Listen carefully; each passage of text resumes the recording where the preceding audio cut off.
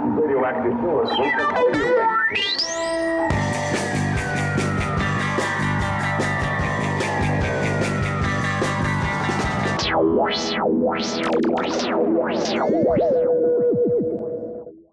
E aí, galera, mais um episódio do Escafandro. Estamos de volta depois de mais um hiato. Temos vários hiatos ao longo... Na internet não tem hiato, nos intervalos dos episódios. Sou o André Graciotti, estou com o Jairo Rodrigues e o Ramon Vitral. Vamos falar de Blade Runner. É o assunto do momento. Já há 40 anos. É o assunto do momento. Pois é, né? Quantos momentos já? E pela primeira vez temos opiniões divergentes sobre o novo filme. Isso é ótimo. Pelo menos vai ser uma dinâmica legal. Que o Ramon amou o filme e a gente... 5 estrelas, Ramon. Não amei o Jairo não amei nada. Gostou pouco e eu não gostei nada. E eu acho que não são opiniões divergentes, são opiniões complementares. Olha, tá vendo? É. Como é ser elegante no podcast. Você quer começar? Vamos falar primeiro do original, que a gente reviu o original e como todo mundo tá tentando rever, ninguém sabe qual é a versão. O meu problema é você falar o original, porque quantas versões tem, né? É verdade. O original, o filme do Harrison Ford lá de 82. O original que foi pro cinema. Tanto faz, eu acho que não faz diferença. Eu não vi esse. O filme não muda. Eu acho que as reedições fizeram, tira uma coisa, bota outra, mas o filme é aquele, sabe? Com narração, sem narração, ou com aquele final idiota ou não, o filme é um só. Eu vi ele no cinema, acho que faz uns 4, 5 meses, nessas sessões do Cinemark de clássicos, assim. E, cara, ver ele no cinema é outra experiência, achei muito legal. Você vê como ele, visualmente, ele não envelheceu, né? Aí vem essa minha leitura, né, que é como filmes que têm consciência das suas restrições técnicas sabem incorporar melhor os efeitos aos seus enredos, né? Os 3 primeiros Guerra nas Estrelas, o Blade Runner, Alien, eles sabem... Eles têm plena consciência das suas restrições técnicas, assim, de como usar efeito especial, que, por exemplo, eles são todos filmados em ambientes mais escuros, que não deixa revelar muito do que tá... Eles escondem, a iluminação mais escura permite que eles possam esconder um pouco qualquer falha técnica, né? Qualquer limitação que eles tenham. E, enfim, eu pensei muito nisso já vendo esse Blade Runner novo, né? Como é que ele é fora... Como o fato deles não terem... do teto dele financeiro ser tão alto que eles não têm muitos desafios e restrições para se impor para ver limite, né? E esse é um problema do filme, mas enfim, depois eu volto nisso. Mas em termos dessa visão e de técnica e do que o Ridley Scott tinha à disposição para fazer em 82, eu acho que ele tinha muita consciência do que era possível, não só ele, assim, mas toda a equipe de produção, sabe? O que é possível fazer em relação a um filme de ficção científica com Android, que em nenhum momento tem, por exemplo, efeitos igual o Exterminador do Futuro, que foi lançado logo depois, que revelava como é que era a constituição interna das criaturas, sabe? Ele é muito do contexto ao redor dele, sabe? E é isso que eu tô falando, assim, como ele incorporou todo esse contexto à trama, né? Sim. Que é um fiapo. A trama é um fiapo, ela é muito simples, só que toda a ambientação do Blade Runner é tão interessante quanto essa trama mínima. Sim. Que ela faz parte da história, né? Isso tudo porque eu falei que eu fui ver no cinema e eu senti o filme fresco, assim.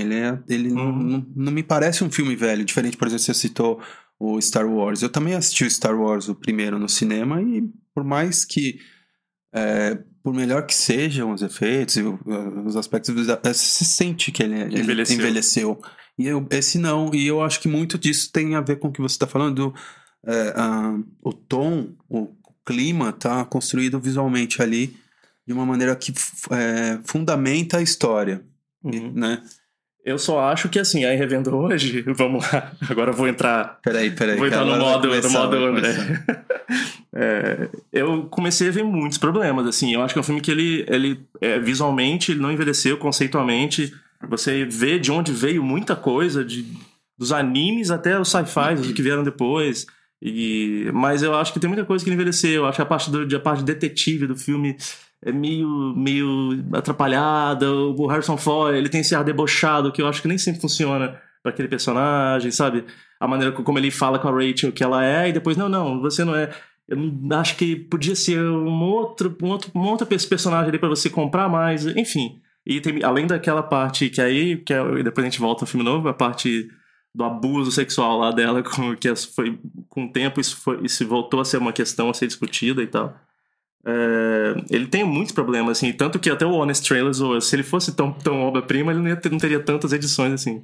Mas é isso, eu acho que ele é um clássico muito falho, sabe? Ele é um clássico pelo que ele se propôs a fazer e pela forma como influenciou. E isso, você vê hoje, é um filme que, cara, ele passa facilmente como um filme de hoje em dia, mas eu acho que narrativa e ele tem muitos problemas, assim, que eu acho que o novo não resolveu. Ao invés de tentar resolver algumas coisas e abordar de outra maneira, pra mim tem coisa que ele até piorou.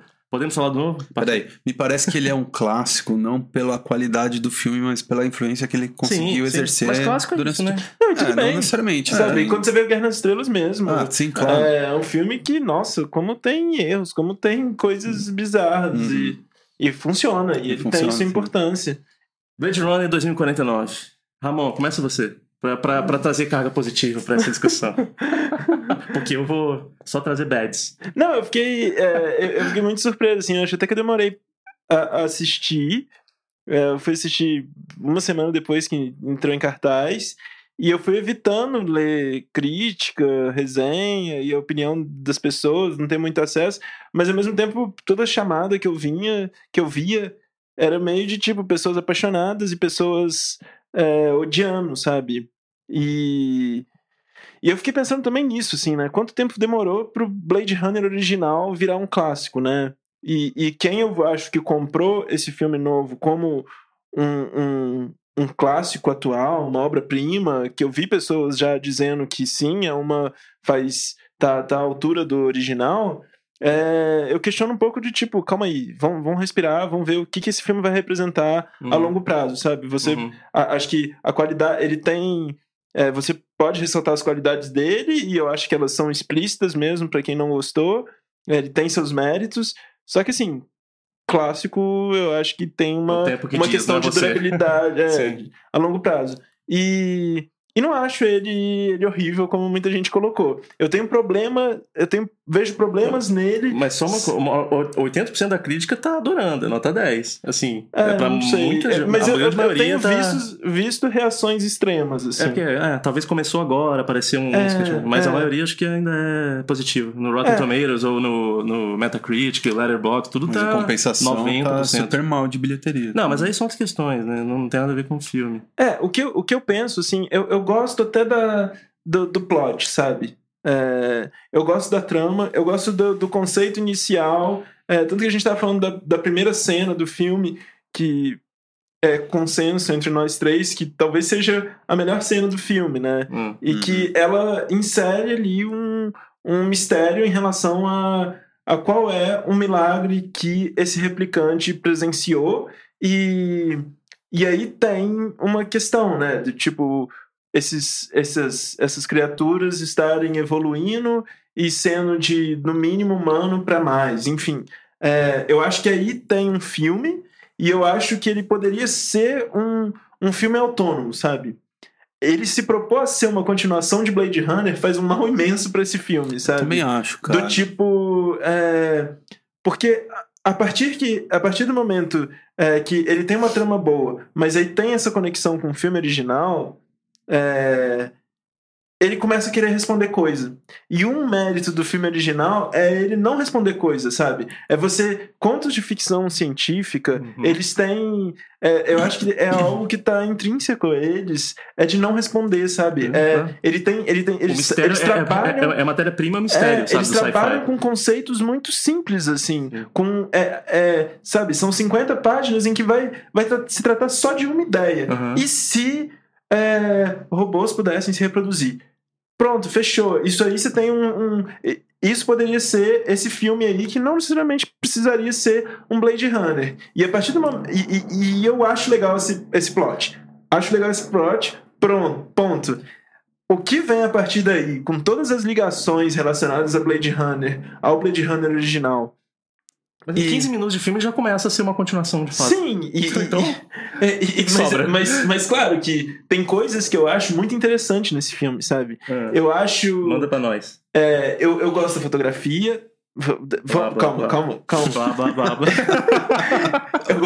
Eu gosto da fotografia. Tem que fazer um gif disso. Eu gosto dos cenários, eu gosto do figurino, mas sim, aí tem aquele questionamento de tipo, como isso tudo é incorporado à história principal, sabe? E aí que eu acho que esse filme começa a escorregar, né? É essa ligação com o Blade Runner original, essa necessidade de responder a questões que não eram questões, né? Eles criam essa imposição de vamos esclarecer algumas coisas, sabe? Que eu acho desnecessárias. O que mais você gosta? Eu quero ver mais positividade. O que mais? Eu gosto desse plot, cara. Eu acho o plot interessante, sabe? Eu acho que ele começa bem e acho interessante algumas coisas que eles propõem, sabe? Eu gosto, por exemplo, da questão do sonho, sabe? Que esse filme... Os implantes? Das memórias. Eu acho que esse filme, por exemplo, eu não li o conto original, mas eu já li pessoas que leram e vem uma proximidade maior entre esse filme tratando de temas mais próximos do conto original, e eu gosto da ideia de que, tipo, o que são esses sonhos, o que o sonhar faz dessas criaturas mais humanas, como é que esses sonhos são colocados na cabeça dessas pessoas, dessas criaturas, sabe? Eu acho que tem várias questõezinhas assim que eu acho interessante, sabe? Mas sim, considero um filme falho, repleto de problemas, sabe? Vai, passa pra outro. E depois eu volto. Você falou uma coisa que eu concordo com você, que esse filme ele faz um mal por primeiro, né? Eu conversando com as pessoas, muita gente que eu conheço, que eu sei que gosta de ficção científica, que lê os livros do Philip Dick, não foram assistir esse filme, porque segundo eles não viram ainda o primeiro, entende? Como se o outro filme fosse o primeiro de uma série programada para existir. E não é isso, né? A gente sabe que o primeiro filme ele é fechado nele mesmo. Esse segundo é que quer aproveitar uma brecha de mercado aqui, né? A nostalgia. Esse é um filme que tem uma durabilidade aí. E me parece que é isso que esse filme quer. Ele só quer se aproveitar de um nicho ali e vamos tirar dinheiro disso. Me parece que foi isso que aconteceu. E o que vem daí, tanto faz pra quem... Se bem que os caras não ganharam o dinheiro que eles estavam esperando, né? Eu acho esse filme... Eu vou tentar ser bem breve na minha crítica, porque senão eu vou falar muito. Mas eu acho que é o típico caso de que ele tenta ter muito estilo e pouca personalidade, sabe? Ele tipo... que eu até vi uma crítica falando isso, é muito bom. Ele é o típico elefante branco, assim. Aquela coisa que é o espetáculo, mas é totalmente estéreo, assim, eu acho, sabe? Essa coisa do visual, todo mundo fala, o Roger Deakins tá fazendo, nossa, para fotografia. Quando começa, é o que eu sempre falo, quando começa o papo, chama atenção pro único aspecto do filme, já tem alguma coisa errada, eu acho. Que é sinal de que o negócio não tá dentro do filme, sabe? E claro que as imagens são lindas, tem um monte de porra, que foda, que bonito, mas e aí? Isso traz o que pra narrativa, sabe? E eu acho que o que o original tinha de imersivo na construção do set, esse tem de ostensivo, sabe? As coisas não me jogam pra dentro da história. São o contrário, né, do outro. Que é o que eu falei do contido e do aberto, assim. Que o contido, ele cria um clima... que acho que tem a ver com a história, que constrói um mundo crível ali.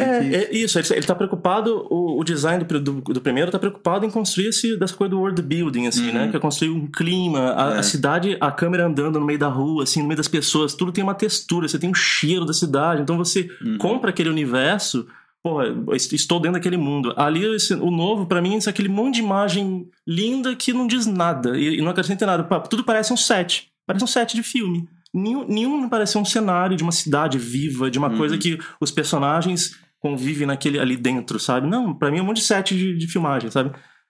Aí, ser bonito ou não, é bonito ser uma qualidade? Nesse caso, acho que não, sabe? Eu acho que não. Acho que o Roger Deakins é um grande cara, não tô criticando ele, assim. Acho que ele fez muito filme foda e ele é foda, mas os melhores filmes são os que você não lembra que foi ele que fez, sabe? Eu acho, assim. Então, enfim... E aí eu acho o pior pra mim é que ele se prende tanto a coisa. Isso me surpreendeu. Eu quando vi o trailer e tal, a história, e chamaram o Denis Villeneuve, porra, de repente vai ser uma coisa que vai ter um outro clima e vão fugir um pouco do que tem sido feito nessas continuações de franquias.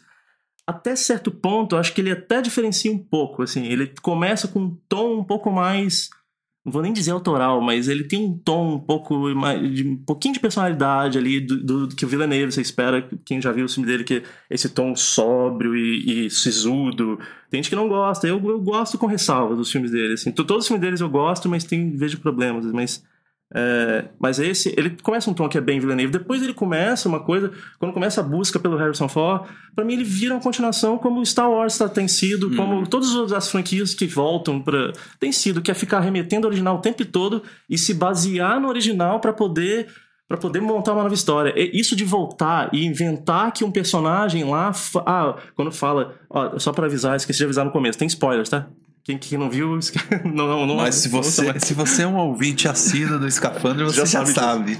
Igual o lance de voltar pra dizer, mas você nunca pensou que você foi lá conhecer a Rachel porque a gente queria já que você...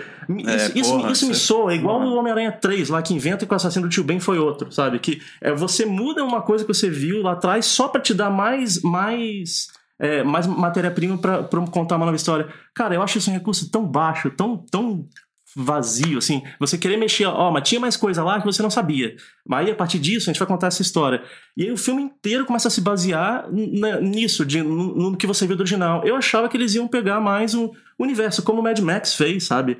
Que eu vou sempre citar Mad Max aqui, porque sabe, vocês me conhecem, né? Porque é isso, você pega o universo, pega elementos básicos como arquétipos, não como algo que necessite uma continuação literal, sabe? E desenvolve ideias novas, conceitos novos. Olha só, eu vou citar 2 filmes que eu lembrei, assim, que voltam a franquias antigas e fazem muito bem contextualizando nos dias de hoje, que é o Mad Max, que o filme é sobre... ele pega uma coisa antiga para falar sobre um regime patriarcal de revolução feminina. Olha o Creed, por exemplo. Creed. O Creed, verdade. Que ele tem um monte de elemento ali que você espera de que o filme pegue pra... um filme que remete ao passado. Ele é meio remake, meio continuação, tem tudo isso. Mas, porra, que filme de personalidade, sabe? Ele conta uma história nova do cara do subúrbio, que tenta ser alguém. Ele traz para um contexto atual com ideias novas e com personalidade, sabe? Eu vejo que tem alguém criativo por trás, envolvido naquela história e levando a história pra um lugar novo. O Cidade One, pra mim, chegou a um ponto que, caralho, o filme é sobre o quê? O que ele quer me contar? Eu não sei sobre o que ele é. Ele começa querendo questionar a coisa da gravidez, de reprodução, você falou das memórias, aí ele parte para as memórias, da coisa de o que nos torna humanos. De repente, isso não é desenvolvido, isso não chega a lugar nenhum. Ele não me fez refletir sobre nada, sobre a minha existência. Uma hora a trama vira simplesmente de achar quem é o filho do Harrison Ford. Aí fica ele, é ele, mas não é. Então a menina, aí acabou o filme. Aí a menina fica tipo Scooby-Doo, né? Quando você fica, é uma mulher. Aí você pensa, deixa eu ver, que mulher que eu vi no filme? Essa não é, só pode ser aquela menina. Aí tá, e volta e caminho, sabe? É meio, que conveniente, que besta, sabe? Tem esse aspecto que eu acho legal. Eu acho que poderia ser interessante, que é a coisa do escolhido, né? Que é a saga do escolhido, que eles usam no filme. Tem essa coisa da quebra da expectativa, porque não é ele, no final das contas. Mas, cara, não tem um tema o filme, né? Ele não tem ele não constrói um fio narrativo ali que você segue. Tema que reverbere e que o filme se fecha em torno desse tema e que te joga uma questão, sabe? Não, ele se perde no que ele quer contar. E você falando da coisa do herói, não, como é que é? Do escolhido. Do escolhido, na verdade o conto dele é o conto do Pinóquio, né? Que ele acha que ele pode ser humano, sabe? Pois é. E no fim não é, ele fica... E esse que é a merda, assim, além do Ryan Gosling ser péssimo nesse filme, eu gostava dele no começo da carreira, mas puta que pariu, agora ele tá fazendo a mesma cara. Eu acho que o Refn lá, o diretor do Drive, estragou a carreira dele, porque ele é tipo Johnny Depp agora, ele tá fazendo a mesma cara sempre, assim. E, enfim, isso é uma coisa, ele que não tem arco, ele até tem conflitos no filme, mas que ele não se transforma por isso, sabe? Mas não existe nenhuma transformação nesse filme. Não, ele passa por isso, ele acha que é aí não é. De que forma isso afeta ele, sabe? As escolhas dele, ou até a menina, a Joy lá, aquele lance... No começo eu até gostei, depois a gente volta nisso porque é uma questão maior. Mas a gente saiu do cinema falando bem disso, né? Eu vi com o Jário. Aí a gente falou, o lance dela com ele foi até bonitinho. Teve um lance que, eu comprei aquele romance. Mas é isso, ela morre. Que consequências isso tem? Isso altera ele? Isso faz ele que ele haja diferente? Que ele tem alguma transformação? Não, sabe? Você pode dizer porque ele é um androide. Não é isso, sabe? Ele é um personagem, sabe? Mas nada que acontece no filme tem essa coisa da consequência, assim, né? Então, isso eu acho. Como esse filme poderia ser mais como ele poderia ser menor, sabe? Como a gente tá falando de menor escala. Menor em vários aspectos, né? Porque não precisava ter 3 horas. Não precisava ter 3 horas, mas, por exemplo, como é que tem... eu fico imaginando o cara que editou, como poderia ter editado mais, né? Porque tem essa trama... Acho que vai ter o Final Cut, agora o Director's Cut vai ter 1h30 só. Por exemplo, tem essa trama da namorada dele lá, que é tipo a Samantha do Her, né? A gente vai voltar nisso, mas enfim, mas olha, tem essa trama dela. Tem outra coisa que eu acho que é um consenso entre nós 3 aqui, que é o personagem do Jared Leto, que, assim, o Jared Leto tá horrível. Nossa, eu tinha até esquecido disso. Eu acho que o personagem dele também é um negócio assim, tá perdido, sabe? Tá completamente, sabe... Caricataço. Caricato. Não, e alguém clichê, assim, né? dava pra incluir essa criatura que tá... do criador, como uma menção, sabe? Uma pessoa que, não sei quem mandou fazer. E fazer o que o Jared Leto tá procurando, sabe? A missão dele foi essa pessoa que passou e não precisava mostrar, sabe? Porque parece um maluco que não fala coisa com coisa, assim. E é impressionante, dava pra tirar isso, dava pra tirar também essa parte que mostra da possível revolução das máquinas ali, né? Que é quando eles revelam pro personagem do grupo de rebeldes lá. Do Ryan Gosling nós somos as máquinas e tal. Não serve de nada aquele grupo, né? Não só serve. pra anunciar o segundo filme, não só se for. Não, ali é pra tipo... você achou que o cara, que o Harrison Ford era seu pai? Todo mundo aqui achou também. Que... Não, mas essa informação poderia ter vindo de qualquer outro personagem. O fato desse grupo existir... Sim. E aí eles falam, você tem que matar ele. Eles passam essa missão pra ele, né? E tipo... e aí? Aquela cena toda, ela meio que... Ele poderia ter chegado nessa conclusão sozinho, né? Uhum. E é isso. Quando você vai tirando essas coisinhas, o essencial do filme... que eu acho interessante, que é essa história dos replicantes, que não precisavam chamar replicantes, não precisavam ser ambientado no mundo de Blade Runner, do tipo robôs se reproduzindo. O que a humanidade vira a partir do momento em que outras criaturas mais evoluídas, mais resistentes e mais sábias conseguem se reproduzir? O que a humanidade vira, sabe? Uhum. Eu acho que esse que era o plot e se perde no meio dessa história toda. Por quê? Porque tem esse apego ao original, sabe? Ele tá totalmente preso ao original. Eu acho que até poderia continuar o universo, fazer uma continuação temática, assim, porque o que define Blade Runner? Como o título em português diz, caçador de androides. É alguém que caça os androides e tem a coisa que eles têm androides evoluídos. No primeiro filme tinham os Nexus 6, né? Que eles já tinham super força, eles tinham características diferentes e tal. Tudo bem, e tem a polícia ali que caça os androides rebeldes. Beleza, vamos partir desse princípio e contar uma nova história. Mas não, e esse tempo todo que me irrita, tudo que arremeter a coisa nostálgica. O beijo, você contou do Ledger, eu lembrei, aquela do criador beijando. E não rola uma vez, rolam 2 vezes cena de beijo, só pra remeter o original também. Como é que é o nome do cara lá que beija? O Roy. E tem eu acho até a prostituta que é a Davis, como é que é dela? Pô, tô esquecendo o nome de todo mundo. Tá difícil, hein? Não tem nada aí, não tá. Aquela menina que fez o Black Mirror, que é a que faz a prostituta. Ela lembra muito a Daryl Hannah.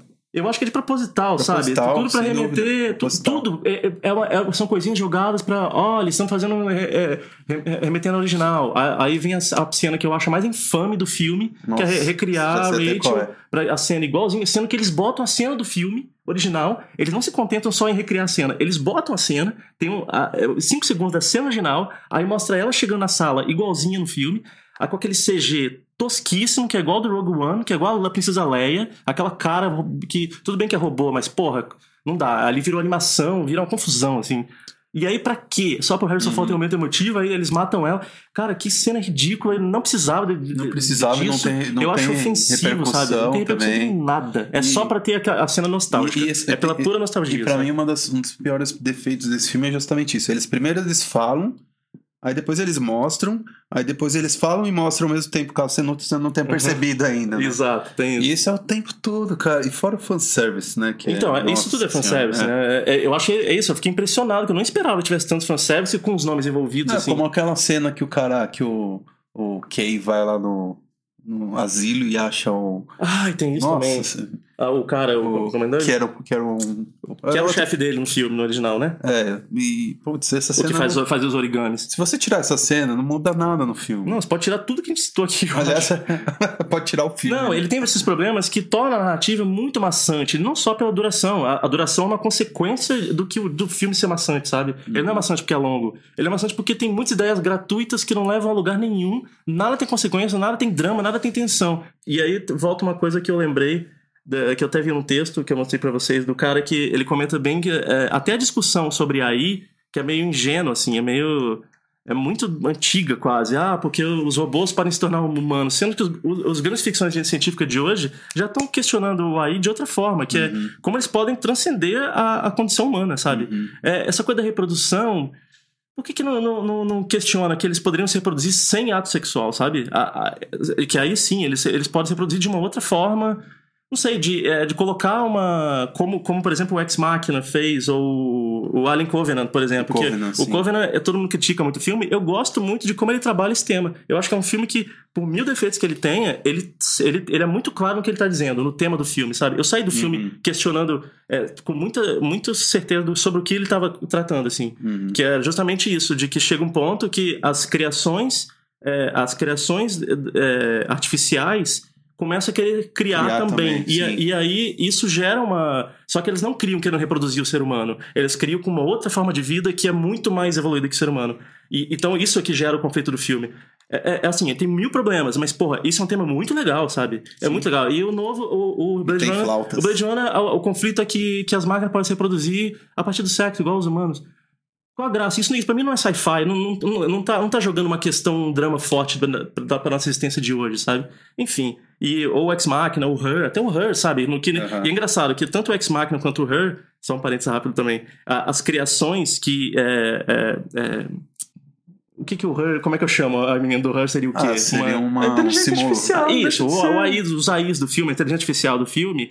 Ela no final, ela tem um arco de que as duas têm uma fuga daquela existência e de que elas não querem mais fazer parte do mundo do ser humano, sabe? Porque o humano é pouco pra elas. Tanto no Ex Machina quanto no Her. No fim, elas transcendem pra um outro tipo de ser, sabe? Isso é que eu acho interessante do sci-fi. A gente tem que questionar isso, sabe?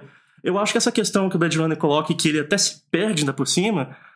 Daí que eles se procriaram. Foda-se. Se o cara pode criar um monte de replicante. Mas é que tem plots, né? Tipo, eu tô pensando numa história em quadrinho que eu li que é basicamente isso. A partir do momento em que uma cientista consegue gerar um clone dela, a natureza faz com que todos os homens morram. Então, tipo, a partir do momento que elas perceberam que o homem perdeu a razão de ser, todos eles foram... A natureza deu um jeito de se livrar dessa criatura que habitava a Terra, sabe? Então, assim, e se, por exemplo, o fato dos robôs terem conseguido, dos replicantes terem conseguido se reproduzir, representasse um dilema físico para a humanidade, sabe? Eles começassem a morrer.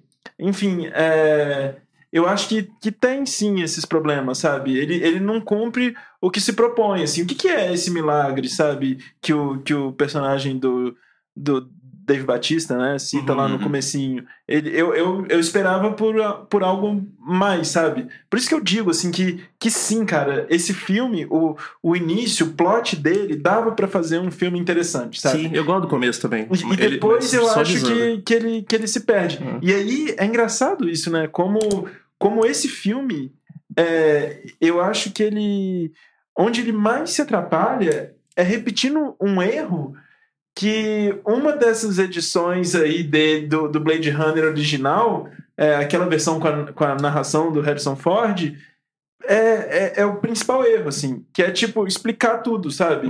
É de, tipo, peraí, olha só, pra você entender tudinho que tá acontecendo. É isso, de responder a questões que não precisam ser respondidas e que, essencialmente, não demandam perguntas, sabe? Exato. Isso é tão raso e tão pouco que... Sim, sabe? É um universo autônomo que você... se você preencher todas as lacunas, o que vai faltar pro espectador, né? Pois é, por que você vai no cinema, né? Você vai pra... Você precisa sair de lá com alguma coisa pra você, né? O que você extrai do filme? E não é uma coisa só do Blade Runner, né? Muitos filmes você sai, você vê filmes atuais, você vai assistir, você sai de lá e fala, putz, olha o Mac ali, vamos lá. Né? Eu acho que isso é uma coisa que tá acontecendo muito com esses filmes, e eu acho curioso que tenha acontecido com esse, porque era a única... Eu fui completamente sem expectativa, eu já não... Quando anunciaram, eu já sabia que ia ser uma porcaria, mas quando eu fui no cinema... Olha só. Não, é sério. Não vá assim. Eu sabia, desde o começo, quando anunciaram, eu falei, pra que você tá fazendo isso? Pra quê? Qual que é a função disso? Não. Mas aí eu fui ver e falei... Pra quê? Eu não questiono isso mais. Claro, mas é óbvio que era uma jogada de mercado. Cara, mas depois de Mad Max, eu acredito em qualquer coisa. Então, mas qualquer mesmo coisa Mad possível. Max eu tava com o pé atrás, sabe? Eles conseguiram fazer mas o aí eu melhor falei, filme do mundo. vai que eu erro, né? Vai que eu tô errado. Aí eu fui no cinema e realmente, você sai de lá e fala, putz, mas... Não, mas é só... Putz. E assim, me surpreende que eles tenham conseguido fazer isso, porque eles tinham muito material bom, muitas pessoas boas ali pra trabalhar. Tinham... Então, é isso que foi a minha maior surpresa. Eu esperava realmente algo diferente, mas aí fica só no visual, no peso do visual, que é aquilo que você me perguntou, essa coisa Nolan. Acho que ele tem uma herança Nolan, da coisa do sisu, do visual épico. E como a gente falou, o original não tudo bem, eu não acho que tem que ser igual ao original, mas a charme do original, justamente, era ser contido e buscar uma coisa mundana, mas pé no chão. Ali o épico, tudo bem, quer ser épico, mas então onde está a extravagância? Sabe, as idiosincrasias, assim... Sabe, seja, então, vá... Pisa no acelerador, seja épico, então faça um sci-fi épico. Mas não, é um épico que quer ser sério, quer ser dark, down e... Não sei, eu acho que ele tem um problema de tom em tudo, assim, nada funciona direito. Aí é isso, o filme inteiro acompanha o Ryan Gosling do ponto A a B, sendo que você já sabe o que ele vai encontrar no ponto B, e leva meia hora de filme pra ele chegar no ponto A e B, aí ele descobre uma coisa nova, ele vai no ponto C, descobre mais uma coisa nova que você já sabia que ele ia encontrar. Aí o do cavalinho também é uma forma de remeter ao origami. Eu acho que é solução tão besta, é tão E tem um rasa, origami sabe? na cena do carinha lá no... que ele tá fazendo, é pra lembrar quem não lembra dele. Né? Não, mas eu acho que o cavalinho é muito ruim, cara. Aí uma outra última crítica, eu juro. Quer dizer, última não, tem mais um. Mas é a coisa dos set pieces, assim, as cenas, as sequências grandiosas são horríveis, assim, eu me surpreendi. A luta do Harrison Ford com o Ryan Gosling é esquisita, aquela coisa do Elvis. Todo mundo, porque é bonito, bonito, mas de novo, bonito acrescenta em quê? A cena em si é esquisita, aquela luta deles. É só pra ter uma lutinha e conversar. Aquela luta na cena final do conflito vai parecer o filme da Marvel, sabe? Até Marvel faz melhor, eu acho. Na água lá que tá enchendo, aí enfoca a menina. É ruim demais aquilo. Aí, sei lá, e até ali eu já tinha desistido já. Nossa, ele não vai encerrar bem isso. E é muito sem inspiração, falta ideias ousadas, assim, sabe? Ele se contenta muito de remeter o original o tempo inteiro e achar que a gente se contenta com isso, de ver o Harrison Ford lá com um monte de uísque na casa dele. Ele ficou lá esse tempo inteiro tomando uísque, então é assim que você sobrevive no mundo pós-apocalíptico? O uísque ajuda, né? Queria falar o seguinte, esse filme tem um defeito... Não, um defeito que também me afeta bastante, que eu não consigo mais ver os personagens.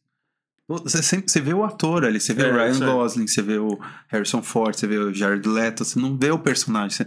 Robin Wright também. Ela fazendo a primeira dama. Isso também ajuda a puxar o filme pra baixo, né? Eu não sei vocês, mas eu sinto isso. Não tem uma imersão ali, não tô vendo o Descartes. Eu sei que é o Harrison Ford, ele não consigo mais nem chamar ele de Descartes. Descartes? É o nome do cara. Não é Deca? Tô te zoando, velho. Então, mas isso aconteceu comigo, por exemplo, também no Planeta dos Macacos com o Woody Harrelson. Sabe, que é um outro ator que pra mim não dá, faz ele mesmo. Não dá, sempre. E aí quebra a imersão. Agora você pode falar disso aqui se você quer que eu comece aqui?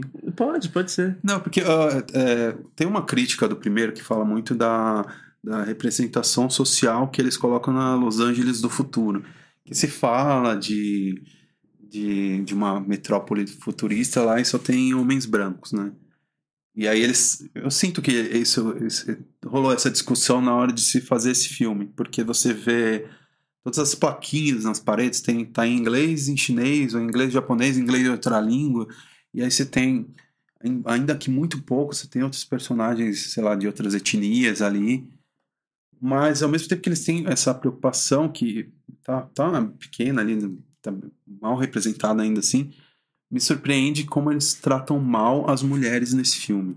O original ou o novo? Não, esse novo, o novo, tô falando do novo agora. Porque o original também, tem aquela cena... Tem, não, o original tem, mas ele é de 82, né? A gente tá falando de um filme que foi feito agora, sabe?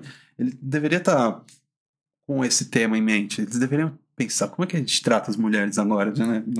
Ainda mais que o que eu falei, elas já tem uns 10 anos que já estão se falando, criticando daquela cena. Do abuso, então, do primeiro por que não filme? repensar isso de outra forma? Será que isso não se discutiu lá? Porque, cara, as mulheres nesse filme, ou elas estão num clichê, aquele clichêzão muito clássico dos personagens femininos, ou elas são mal representadas ou elas estão peladas. Ou elas são mal... Até a Joy, que é um personagem mais interessante, você Como sabe assim, que até ela principalmente no fim, né? Então, é a mais sexualizada de todas. Também. Ela é a boneca inflável do cara. Exato. E ela, assim, ela é Many Pixel Dream lá e, sei lá, é a mulher que o cara, putz, deixa eu desligar aqui, sabe? É muito decepcionante, assim. E por mais que aí muita gente diz, mas é um futuro distópico, é um sci-fi num mundo que as mulheres estão subjugadas aos homens. Cara, desculpa, isso não tá no filme, sabe? Uma coisa, tudo bem, você quer fazer um sci-fi como, sei lá, o Handmaid's Tale, sabe? Esse filme poderia tranquilamente ser um filme um futuro distópico em que só tem homens, as mulheres são todas robôs. Se fosse isso. Tudo bem que pode existir essa possibilidade de fazer um filme, mas isso não é um tema do filme, elas estão lá como objetos decorativos, assim. É um ornamento do filme, não um tema. Destoa muito do que me parece deveria ser o tema do filme, porque começa tudo com a gestação, né? Pois é. Sabe, como é que você começa um filme falando da gestação e aí a mulher passa a ser uma coisa tão distante, né? Tão objetificada. E até aquele sexo holográfico também, que é tipo a fantasia. Eu li um texto que falava isso muito, muito bom, só sobre essa cena, que é a fantasia masculina do homenagem a Troar, sabe? Nada mais que isso, assim. O que aquela cena adiciona ao filme, no fim.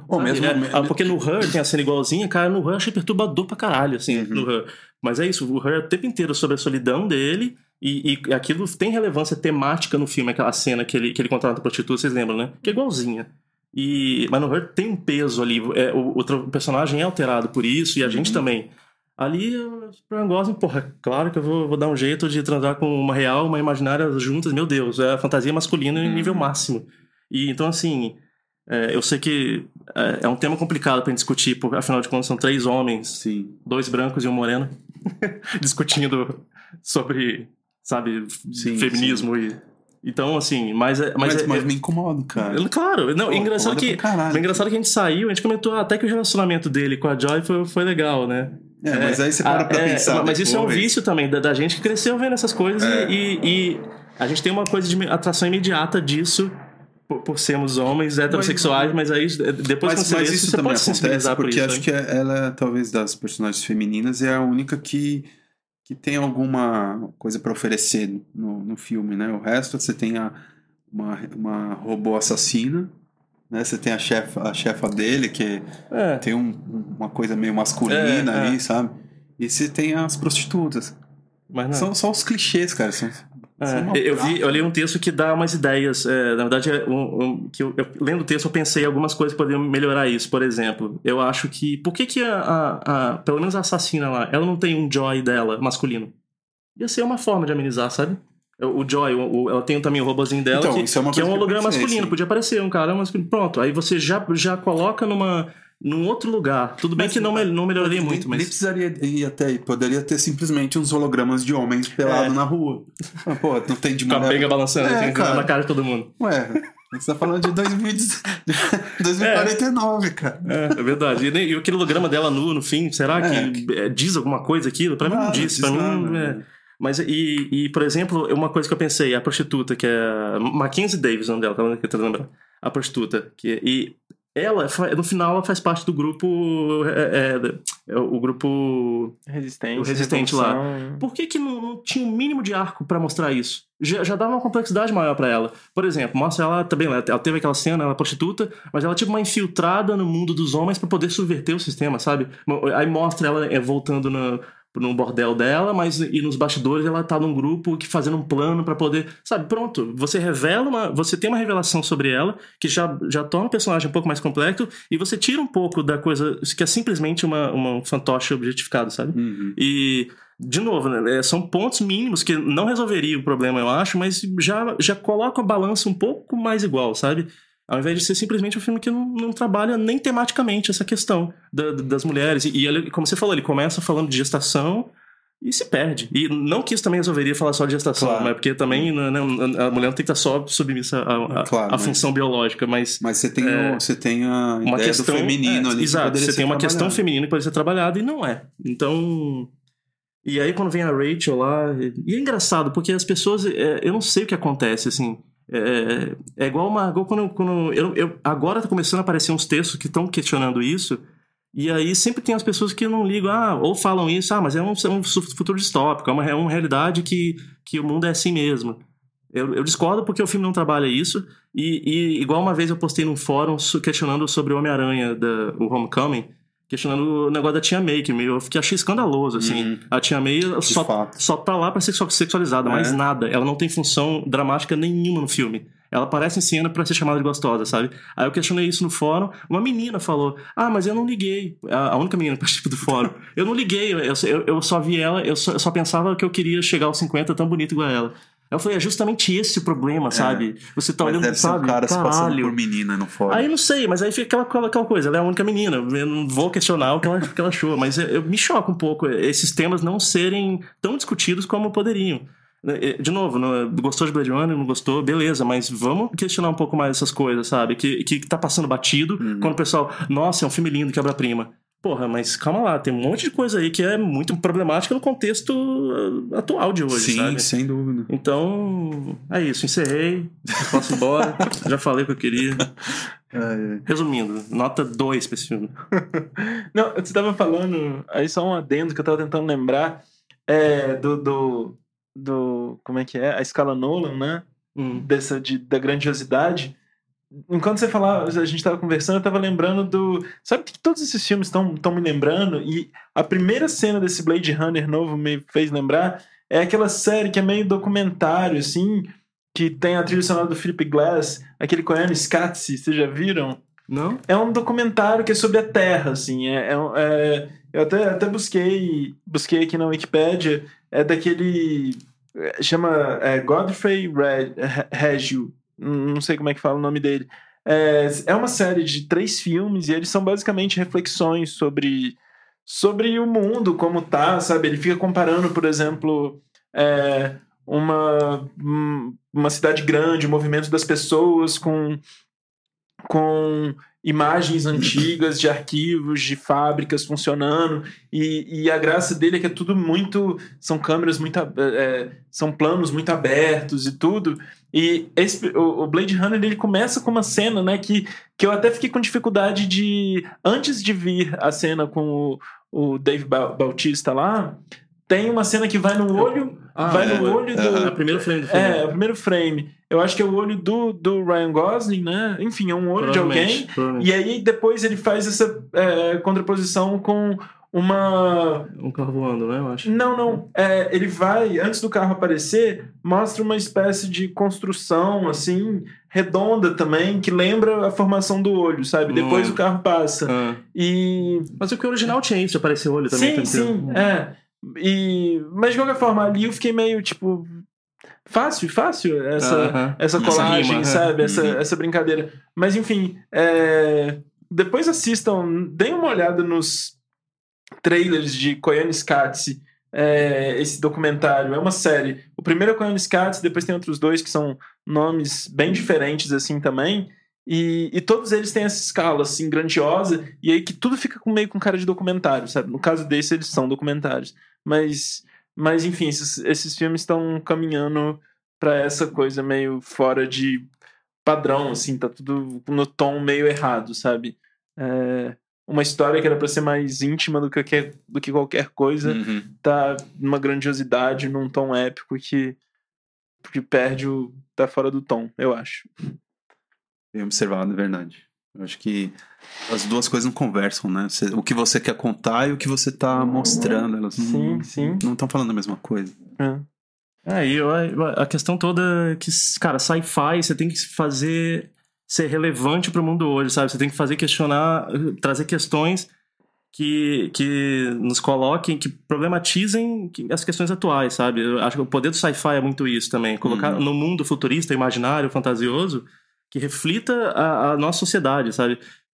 Eu acho que esse filme novo, Blade Runner 2049, ele é totalmente alheio às questões atuais do mundo, sabe? E que eu acho que os sci-fis têm responsabilidade, uma responsabilidade, assim, acho que se pode colocar dessa forma, sabe? Tem uma responsabilidade de dizer algo sobre o nosso mundo. Sim, sabe? são reflexões. Ao imaginar um futuro, você coloca questões do nosso mundo. Eu acho que esse ele é totalmente alheio ao que está acontecendo. Tanto na questão de representatividade, até questões existenciais. São muito fracas, assim, as questões que ele coloca. Como você falou, ele começa prometendo uma coisa, é muito promissor no tema, mas cadê? Esse tema, ele termina, eu não sei sobre o que o filme é, sabe? Então, acho isso é um problema muito sério, assim. Então, sei lá, realmente não entendo o hype do filme, e ainda bem que ele tá indo mal, quero que se foda. Mentira.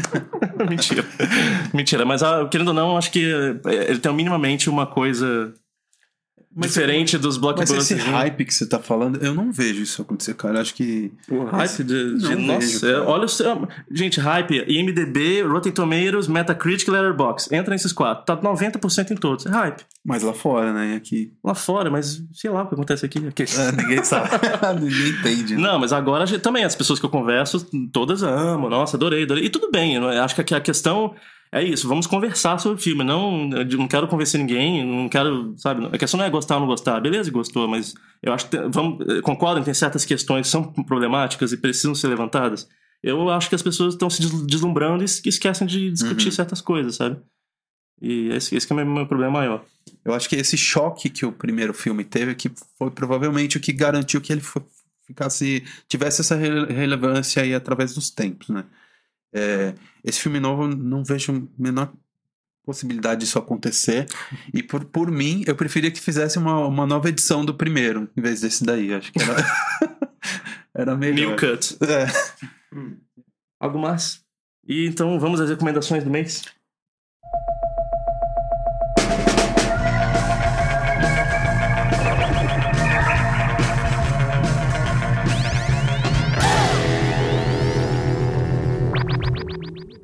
Então vamos às indicações do mês. Vou indicar 2 filmes que eu vi esse mês e gostei muito. Foi ao contrário do Blade Runner, foi A Ghost Story. Já tá nos torrents aí das internets. Porque é um filme dificilmente acho que vai chegar nos cinemas do Brasil, mas enfim. É com Casey Affleck e a Rooney Mara, que ele é o namorado dela e ele morre no acidente de carro e ele volta como um fantasma debaixo de um lençol, assim. E, nossa, é um filme muito bonito, fala sobre o ciclo do tempo, memórias, luto, de uma forma muito sensível, muito bonita, assim. Achei bem foda. E o outro é um chamado Columbus, que tá até no Reserva Cultural ainda, eu acho, passando. Que é do Kogonada, o diretor. Ele era um cara que ele fazia uns video essays. Ele é um acadêmico, assim, fazia uns video essays pro Sight and Sound, uma revista de cinema, e aquele Criterion Collection. Aí o primeiro filme dele, assim, putz, muito foda, muito bonito. Lembra um pouco Lost in Translation, assim, a menina que vai estudar arquitetura em Columbus e conhece um cara, ele se relaciona e tal, assim... Aquele relacionamento contido, de identificação. Super bonito o filme. Achei bem bom. E são os 2 melhores filmes que eu vi esse mês. Vocês, recomendações? Eu vou de 2 quadrinhos. Um deles chama... Os 2 acabaram de sair aqui no Brasil. Um deles chama Rosalie Lightning. É um dos quadrinhos mais tristes que eu já li na vida. Na verdade, não são um dos quadrinhos. Uma das coisas mais tristes que eu já li... já assisti, e é a história o autor, é uma história autobiográfica do autor do quadrinho, óbvio, né, porque é autobiográfico, se chama Tom Hart, e ele conta a história dele e da mulher dele quando a filhinha deles morre da noite pro dia, sem nenhuma explicação, e os 2 são artistas e estão tentando lidar com isso. É muito triste mesmo, mas um puta quadrinho, sabe? É um preto e branco, sujão, e é uma arte meio... ela é meio suja, assim, e dá pra sentir um pouco do drama que os caras viveram. Qual é o nome de novo? Rosalie Lightning, saiu pela Nemo, editora Nemo. E o outro é um quadrinho que aí é mais light, assim. Mais light, assim, pelo visual até, porque mas as histórias são meio... dar uma aliviada no outro, né?